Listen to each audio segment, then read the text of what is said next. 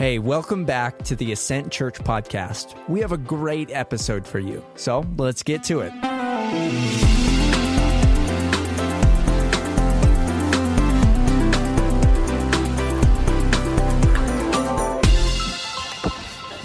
Would you guys miss me? Yeah. All right, good. First sermon back. Well, I'm really excited. That's great. You might not be because I've had 5 weeks to prepare this sermon, so I don't know how long it's going to be. And I've missed the pulpit. I love teaching the Bible. I really do. It's one of my favorite things. But I was really glad to see, Jesse and Zach preach for the first time at Ascent. That was really cool. And then to see Tim and Rick continue to preach. They've grown so much since the first time they preached. So it gives me a lot of hope as a pastor to know that when I leave, there are people here who can take over and do a good job. So can we give them a hand real quick before we get into it? I told Taylor they might not want me to come back. After I heard Tim's message, I think it was, while I was on vacation. And I thought, wow, that was really good. They don't even need me anymore.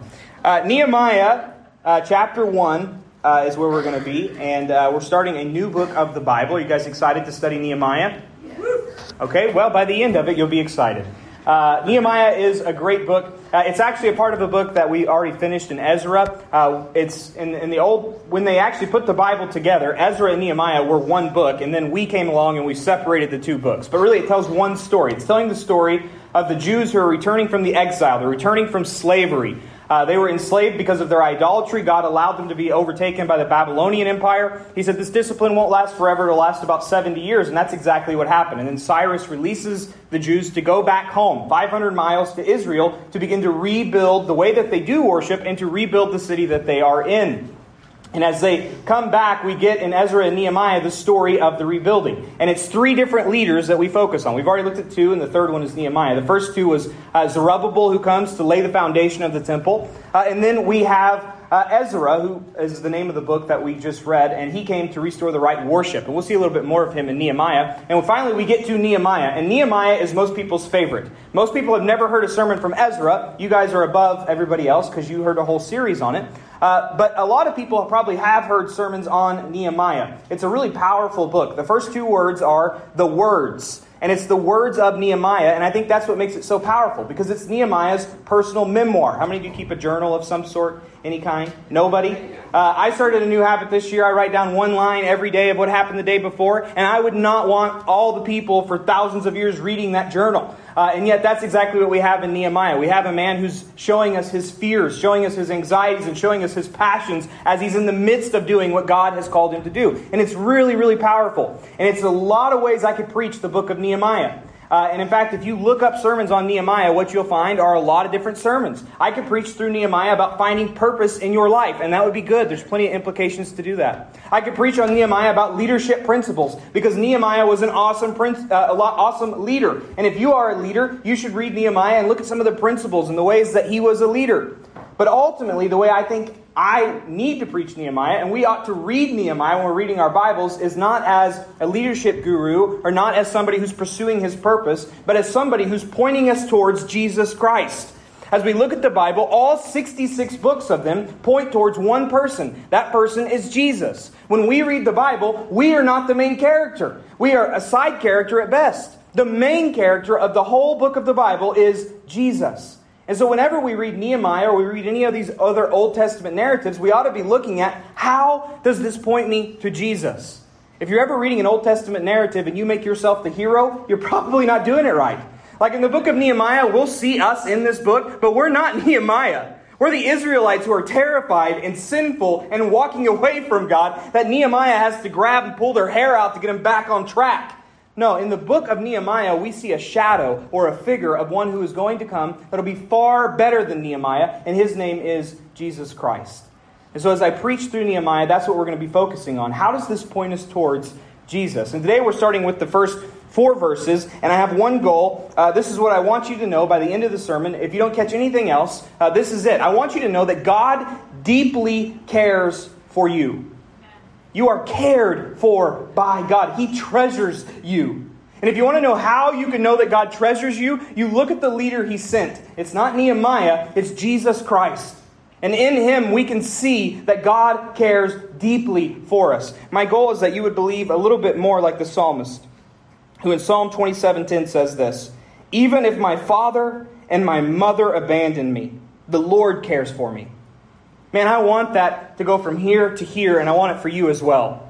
That I believe that if everybody else abandons me in this world, I still have one who cares for me, and He's the one who rules the universe.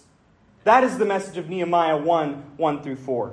And we see it through the way that God shows His care for the Israelites through raising up this leader Nehemiah. Now, God is spirit, so God is kind of like love. I can tell you about love, but for you to experience love, it has to be embodied. There has to be somebody that you physically love for you to then understand what love is.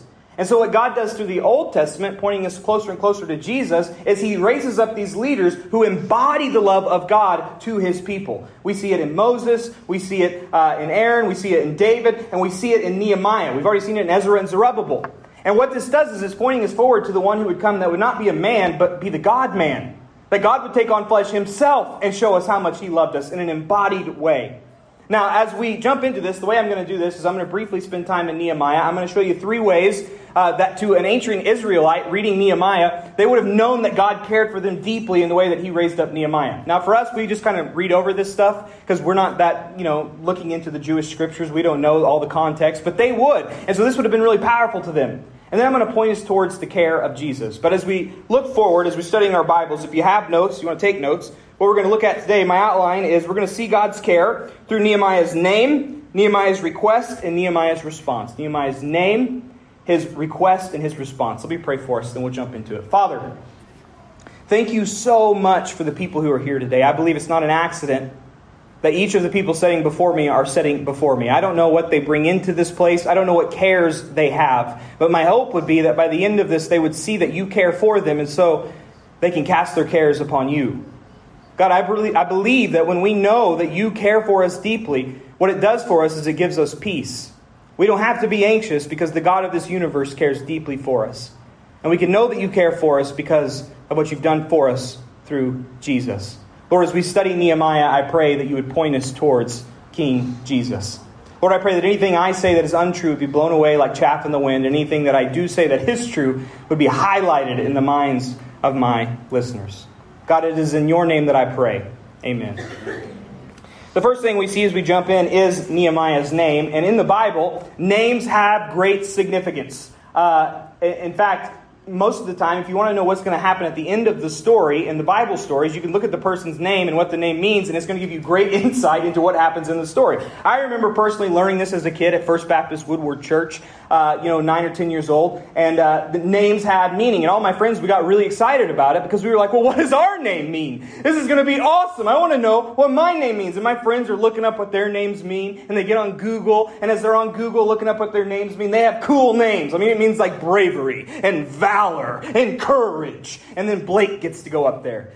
And I type my name into the Google machine. What is Blake going to mean? What gift did my parents give me? Blake literally means white.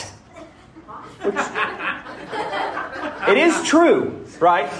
But it wasn't exactly what I was hoping for. So I said, I'm never going to give my kid a name like that. And then what do I name my daughter? Blakely. So that hit me this morning. I'm like, oh, darn it, I did that to her. I was thinking about this. So my name doesn't mean much. Your name might not mean much. But in the Old Testament, names meant a whole lot. And Nehemiah's name, we're going to find out, is actually a fulfillment of prophecy. So as we look at verse 1, it says this. It says, the words of Nehemiah, son of Hakaliah. Now, the reason why it says son of Hakaliah is because that's how they did last names. They didn't have like Farley. They would tell you who they were the son of. So, fun fact, a lot of people think Jesus' last name is Christ. His last name is not Christ. That is his title. It means anointed one. It means king. It's our Christ, Jesus. I say it that way sometimes so that you can hear the distinction. No, his name was not Jesus Christ. His name probably would have been Jesus, Joseph's son or something. So that's what we have here. We have Nehemiah, son of Hakaliah. But the part that is really cool is the word Nehemiah. Nehemiah literally means God comforts. Literally means God comforts. Now, to those who are living in ancient Israel, their mind would have immediately went to a prophet who prophesied before the exile, before they were in slavery, to the prophet of Isaiah. And in Isaiah chapter 40, he gives them hope. He says, you've messed it up. You're about to undergo the judgment of God, but there will be hope that will come. God will not abandon you because he cares about you way too much. And in Isaiah 40, 1 and 2, it says this, comfort Comfort my people, says your God. Speak tenderly to Jerusalem and announce to her that her time of hard service is over. Her iniquity has been pardoned, and she has received from the Lord's hand double for all her sins. I love God because He knows we're not the sharpest arrows sometimes. So it's like, God, how will we know when this has come? How will we know when you've sent us this comfort? And God's like, I'm going to send you a leader whose name is literally comfort. You're like, I think this might be the guy. Nehemiah is showing them that God's comfort is here. God's care is here. The judgment is complete. So we see that first in His name. The second way we see it is through His request. His request.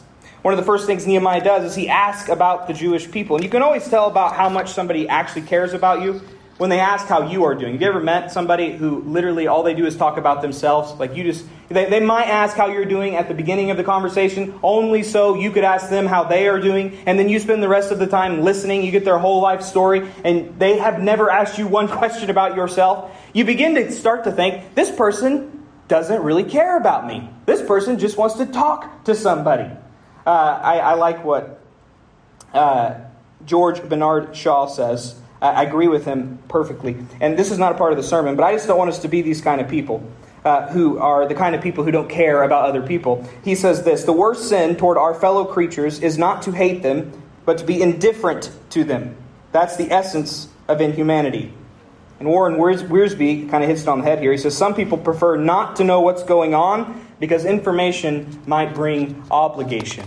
I think that is very true. But we cannot say that that is true of Nehemiah, because as we look at the end of verse 1 and verse 2, what do we see? We see Nehemiah makes a request. He cares enough to ask. It says, during the month of Chislev, which is the month of November in our calendar, in the 20th year, when I was in the fortress city of Susa, Hananiah, one of my brothers, arrived with men from Judah, and I questioned them about Jerusalem and the Jewish remnant that had survived the exile. So it's important to know that Nehemiah is actually back in Babylon. He never went to Jerusalem with the rest of the Jews. In fact, only a small portion went. It's called a remnant, which means about 50,000 people went back to rebuild the city and to rebuild the temple. Nehemiah stayed back for a very good reason. He had a very powerful position in the government. He was the cupbearer, which meant he got to test all of the wine before it was given to the king to make sure the king wasn't assassinated. So he lived in the palace and he had a right-hand seat to the king. It's kind of like, I went on a mission trip a while back, and when I first started my ministry, actually, and there was a guy on the mission trip who had the coolest job I've ever heard of. He was the guy who held the football for President George Bush. The football has all the nuclear codes. So everywhere the president went, he went with the president. Now you can imagine he's heard some things that you and I would die if we heard. He knows things that you and I do not know because he's been that close to that powerful of a person. And he probably got to speak into that person's life in ways that you and I never would. Well, here's Nehemiah, and he has that same kind of role as the cupbearer for the king. So he's in the palace back in Babylon, and he asks, well, how are the guys doing that went? How's Ezra and Zerubbabel? How's the leadership going down there? Are things being built? Are things moving forward? And he says, can you tell me what's going on? Now, to us, that's cool because he cares, but it's actually, again, another fulfillment of prophecy. Jeremiah 15:15. Again, before the exile, says this: who will have pity on you, Jerusalem? Who will show you sympathy toward you? Who will turn aside to ask about your well-being? You have left me. This is the Lord's declaration. You have turned your back, so I stretched out my hand against you and destroyed you. I'm tired of showing compassion. Who will ask about your well-being? And Nehemiah says, I will. I'm the one who's going to ask. And what does this show us? It shows us that God's compassion is here. The judgment is finished. For the Israelite people, this would have been amazing. You guys don't look like it's amazing because you haven't been in slavery for 100 years. But when you've been in slavery for 100 years and God's comfort has arrived, this is a really big deal. God hasn't given up on us. God cares for us. And we see His care through Nehemiah, through his name and through his request. And finally, we see it through his response. Because the news that they give them is not encouraging news. Hananiah says to Nehemiah, says, they said to me, the remnant in the province who survived the exile are in great trouble and disgrace. Jerusalem's wall has been broken down and its gates have been burned. Now, this happened 141 years ago when the gates were burned down and the walls were trampled over. Now, look at Nehemiah's response for something that happened 141 years ago. It says this: when I heard these words, I sat down and wept. I mourned for a number of days, fasting and praying before the God of the heavens. I heard a pastor put this in perspective. He said it'd be like if I stood up today and I told you, hey guys, Abraham Lincoln was assassinated. You guys would be like, yeah, we know, Blake. Like that happened a while back. But not only did I tell you Abraham Lincoln was assassinated, I began to weep profusely. Abraham Lincoln is assassinated. You guys would be like, is he okay? Like, we need to talk to Taylor about what's going on in his life, because that was a bad deal for the country. We all agree on that. You know, we wish Abraham Lincoln would have lived. But your reaction seems kind of a little much and a little late, Blake. And yet that's what we have going on here with Nehemiah. He begins to weep. He begins to pray and fast. And there's two kinds of prayer and fasting, just like there's two kinds of running. There's the disciplined kind of running, and there's the reaction type of running. The disciplined type of running are the people who run for fun. They're weird people. You know, you see them out there. They're not even running from anything. They're running for enjoyment, for exercise. It's discipline. And then there's the kind of runner that most of us are, if we're being honest. It's the reactive running. If I am running, you should call the police because something terrible has happened or something is chasing me. That's the way most of us run. And that's also the way most of us pray.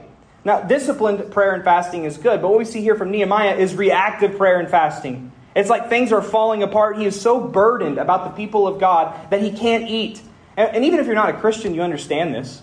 It's why in the hospital, when somebody's with a loved one and the nurse is there, the nurse will often have to remind the one who is not sick to do what? To eat. Take care of yourself. You got to drink water. You got to get sleep. Why do they have to remind us of those basic things? Because we care so much about someone we love. I can't think about food right now. My stomach is sick until I know that my loved one is okay. Now, that's how we feel about things in our own life. Some of us, we feel that way about our money or people that we love, and that's fine. But Nehemiah feels that way about God's people. Have you ever felt that way about God's people? Have you ever been so grieved about the lost people in Northwest Oklahoma that you couldn't eat, that all you could do was sit there and pray? To be honest with you, I have not. Like I felt grieved enough to plant a church, and I felt grieved several times, but never enough to sit down and start fasting and praying like Nehemiah does. This is a Holy Spirit kind of conviction that God has given Nehemiah. He cares for these people deeply. Now, as I've said, Nehemiah is only a shadow because Nehemiah was not perfect. Nehemiah's compassion ran a little bit low. At the end of the book of Nehemiah, in chapter 13, we find this scene. Nehemiah leaves and he comes back, and the people have fallen back into sin. They were marrying foreign women, had nothing to do with racial concerns, had everything to do with religious concerns. They're marrying people outside of God's will. And it says this in Nehemiah chapter 13:25. Compassionate Nehemiah gone. Verse 25, I rebuked them, cursed them, beat some of their men, and pulled out their hair. I forced them to take an oath before God and said, you must not give your daughters in marriage to their sons or take their daughters as wives for your sons or yourselves. Aren't you guys glad Nehemiah's not your pastor? He's like grabbing their hair. Take an oath before God. I heard a story about George Washington. You know, all the stories about George Washington, probably half of them are fake. But I never let a fake story get in the way of a good sermon illustration. And there's a story in the Revolutionary War where George Washington it was during the winter, so he let his men have a night off, and there was a lot of snow, and these two soldiers began a snowball fight. Well, like men do, it kind of escalated, and they began to really fight. And George Washington came out of his tent or wherever he was, and he came, and it says he grabbed both of these men by the throat and held them up. Like, what are you guys doing? He threw them down on the ground. I thought, that is cool. And that is what Nehemiah did. That is not what Jesus does, praise God. Jesus has way more care than Nehemiah or George Washington. Jesus does weep for us. We see that all throughout the Gospels. Jesus is very passionate about God's people. Luke 19:44, this is when Jesus comes up with his disciples. He sees Jerusalem. He sees the masses of people, sheep without a shepherd. And it says, as he approached and saw the city, he wept for it. Or the shortest verse in all the Bible, John 11:35, when Jesus comes to his friend Lazarus, who's been dead. He's overwhelmed by the effects of sin on Lazarus and on the people who he loves. And the shortest verse says, Jesus wept. John 10:11-13 shows us Jesus' care. It says, I am the good shepherd. The good shepherd lays down his life for the sheep. The hired hand, since he is not the shepherd and doesn't own the sheep, leaves them and runs away when he sees a wolf coming. The wolf then snatches and scatters them. This happens because he is a hired hand and doesn't care about the sheep. See, what we see in Jesus is that he cares deeply for you and he cares deeply for me. And the good news for us is that if we are with Jesus and Jesus cares for us, we have nothing to fear. Now, do we still get afraid? Yes. But we get afraid because we have not yet fully believed the fact that Jesus is with us. I mean, if I really believe the God of this universe, the one sitting on the throne, the one telling kings what they are allowed to do and not allowed to do, the one who has power over sickness and death itself, is on my team and he cares deeply for me, I would have no fear. The deeper that truth gets into my heart, the less fear I have and the more peace that I have. But let's be honest, sometimes this is difficult. And Peter learned this the hard way. I love Peter. He's much like me. Things just fly out of his mouth without much thought. And Peter, as he recounts the story of Jesus and the storm in Mark chapter 4, verse 35 through 40, tells this story. It says, "On that day, when evening had come, he told them," he being Jesus, "let's cross over to the other side of the sea." So they left the crowd and took him along since he was in the boat. And other boats were there. A great windstorm arose and the waves were breaking over the boat, so that the boat was already being swamped. He, being Jesus, was in the stern, sleeping on the cushion. They woke him up and said to him, "Teacher, don't you care that we're going to die?" I don't know about you, but I felt that way before. Jesus, don't you care? Are you sleeping? Like, what is going on? I'm trying to live a life for you. I'm trying to do the right things, and it feels like I'm getting no help from you. In fact, it's funny. Whenever you preach on something, you got to be careful because God will give you great illustrations. And this morning, I had a great illustration of this. Like, I woke up early, I drank a little bit of coffee, and I thought I'll just go up to the church early. Well, long story short, a lot of things fell apart for me in a way that I wasn't expecting. And as I'm driving home, angry and tense, I remember what I'm preaching on. I remember I'm supposed to have the peace of God, and I'm not having the peace of God. I'm saying, God, where are you? Why is this happening? Why are things going this way right now? It's my first Sunday back. I want to preach a sermon. I was going to come in and enjoy coffee, enjoy fellowship, and now I'm going to be there just right on time. And it was almost like the Holy Spirit said to me, Blake, remember what you're preaching on? Remember that I care for you? But oftentimes it feels that way in life, doesn't it? Like when somebody you love gets sick. Jesus, are you sleeping? When you lose the job? You know, when we get a raise, it's like, oh yeah, God's on my side, I'm blessed. But what happens when you get a down? You know, we talk about raises, we don't talk about downs. What happens when you get a down? Or you get cut from your job? Jesus, where are you? Don't you care about my family? This is where the disciples are. They're in the boat and it's getting swamped with water and Jesus is sleeping. And they go and they wake him up. Don't you care? And here's Jesus' response. He got up, rebuked the wind, and said to the sea, which that's just like, this is maybe just ADHD. That's a really cool verse to me. Like, who rebukes the wind and the sea? He rebukes them like I rebuke my dog. He says, waves, stop. It's nuts. You guys don't think it is as cool as I do, and that's fine. He rebuked the wind and said to the sea, silence, be still. And this is the crazy part. The wind ceased, and there was a great calm. Then he said to them, why are you afraid? Do you still have no faith? In other words, what Jesus is saying is, boys, if I am with you, you have nothing to fear. Don't you know that I love you? Don't you know that I care about you more than you care about you? Don't you know who I am? You think I'm going to let something happen to you? This made me think of, I remember as a kid, a moment that really stood out to me. My dad was trying to get me to do something. I don't remember what it was. I think we were at the lake and he wanted me to get on the tube. And I was scared. You know, I didn't want to get out there. And I just remember my dad grabbing me. He said, Blake, do you really think I would allow something to happen to you? Do you think I would ever allow something to happen to you that would hurt you? And I thought about that this week. Because I think that's what Jesus is doing to the disciples here. I think that's what Jesus is doing to all of us. Hey, I know you lost your job. I know you're going through this thing that seems impossible, but do you really not think I know? Do you really think I would allow you to go through something that wouldn't end up for my glory and for your good? Do you know how much I care for you? And when Jesus stands up and he yells, silence, be still, I actually don't think he's talking to the waves. Could Jesus stop the waves without saying a word? Yes. I mean, he could just snap his fingers. The waves stopped. So why does he say, silence, be still? You know why I think he's saying it? Because he's not saying it to the waves. He's saying it to the disciples. He's saying it to us. Be quiet and rest in me. He's quoting actually two very famous Old Testament passages. You probably have them on a coffee mug somewhere. Psalm 46, verse 10 and 11. It says, "Be still and know that I am God. I will be exalted among the nations. I will be exalted among the earth." And it says this, "The Lord of hosts is with us. The God of Jacob is our fortress." Selah. The God of Jacob is my fortress. I don't care what your fortress is. It's pretty dinky compared to mine. Exodus 14:14. "The Lord will fight for you. You have only to be silent." I got Jesus on my team. You know, it's like me and Jesus versus everybody else, and I win. It's not because of me. Amen. It's because I've got the right guy on my team. You are not going to beat me when I have Jesus. There's nothing in life, no matter how bad it might feel, but Jesus is not in it and working through it. Now, you might, if you're anything like me, be kind of skeptical of God's care for you. You know, Blake, could God really care for me? Because you don't know what I've done. You don't know what I should have done that I didn't do. You know, maybe God cares about you. You're a preacher. You probably pray every once in a while. But I can't remember the last time I prayed. Does God really care about me? And I want you to know that if you ever question whether or not God cares about you, all you have to do is look to the cross of Jesus.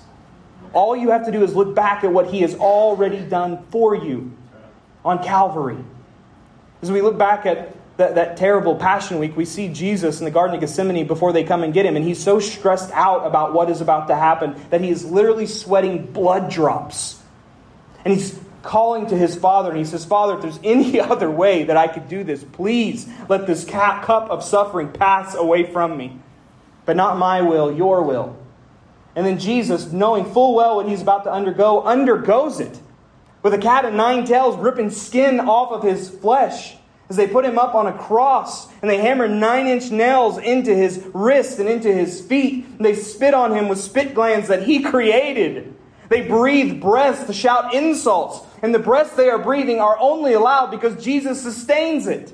And all the while, He could end this whole thing. He holds all of the atoms together in His hands. And yet He sat there and He died, not because they killed Him, but because He took His own life. He gave up His own life for you and for I. Why would He do that? Well, the book of Hebrews tells us it was for the joy set before Him. In other words, it's because He cared about you so much. He saw all of us, yes, but He also saw you. He cared for you that much. And this is why the Apostle Paul, in Romans chapter 8, verse 31 through 39, and I love this in the Message paraphrase, says, "So what do you think? With God on our side like this, how can we lose? If God didn't hesitate to put everything on the line for us, embracing our condition and exposing Himself to the worst by sending His Son, is there anything else He wouldn't gladly and freely do for us? If God cared enough to send His Son to die for you, you don't think He cares enough to protect you in your cancer? You don't think He cares enough to be there in your finances? And who would dare tangle with God by messing with one of God's chosen? Who would dare even to point a finger? The one who died for us, who was raised to life for us, is in the presence of God at this very moment sticking up for us. Do you think anyone is going to be able to drive a wedge between us and Christ's love? There is no way. Not trouble, not hard times, not hatred, not hunger, not homelessness, not bullying, threats, not backstabbing, not even the worst sins listed in Scripture. None of this phases us because Jesus loves us. I am absolutely convinced that nothing living or dead, angelic or demonic, today or tomorrow, high or low, thinkable or unthinkable, absolutely nothing can get between us and God's love because of the way that Jesus, our Master, has embraced us. Amen. Man, that just makes me want to sing, and I hope it does you too. Here in a minute, I'm going to invite Royce up to be baptized. And what he's being baptized into is the same thing you're being baptized into if you've believed in Jesus Christ and been baptized. As I baptize him in, Royce is being baptized into the care of God. He no longer lives on his own as an enemy of God. He becomes a child of God. He no longer serves himself. He's going to be baptized into the service of King Jesus. And he is no longer on his own, but he is empowered by the Holy Spirit. As he's baptized in that water and he comes up, it represents his newness of life. And for all of us, we need to remember this.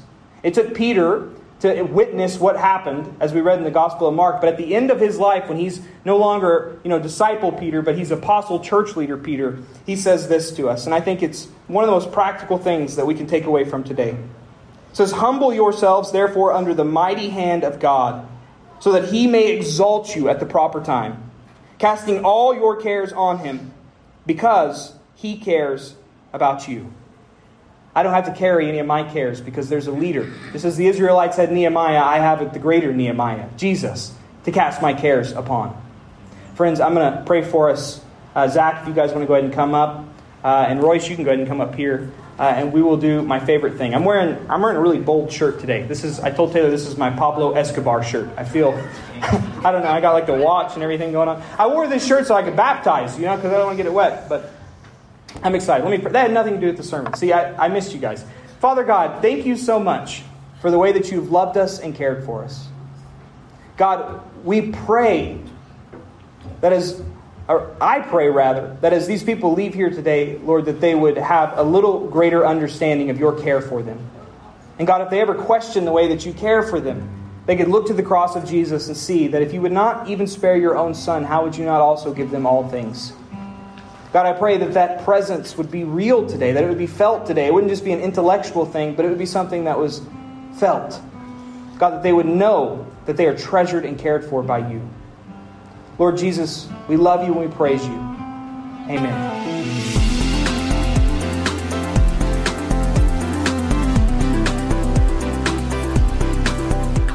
Thanks for tuning in to the Ascent Church podcast. You can check in with us on social media at My Ascent Church. New episodes each week. Thanks.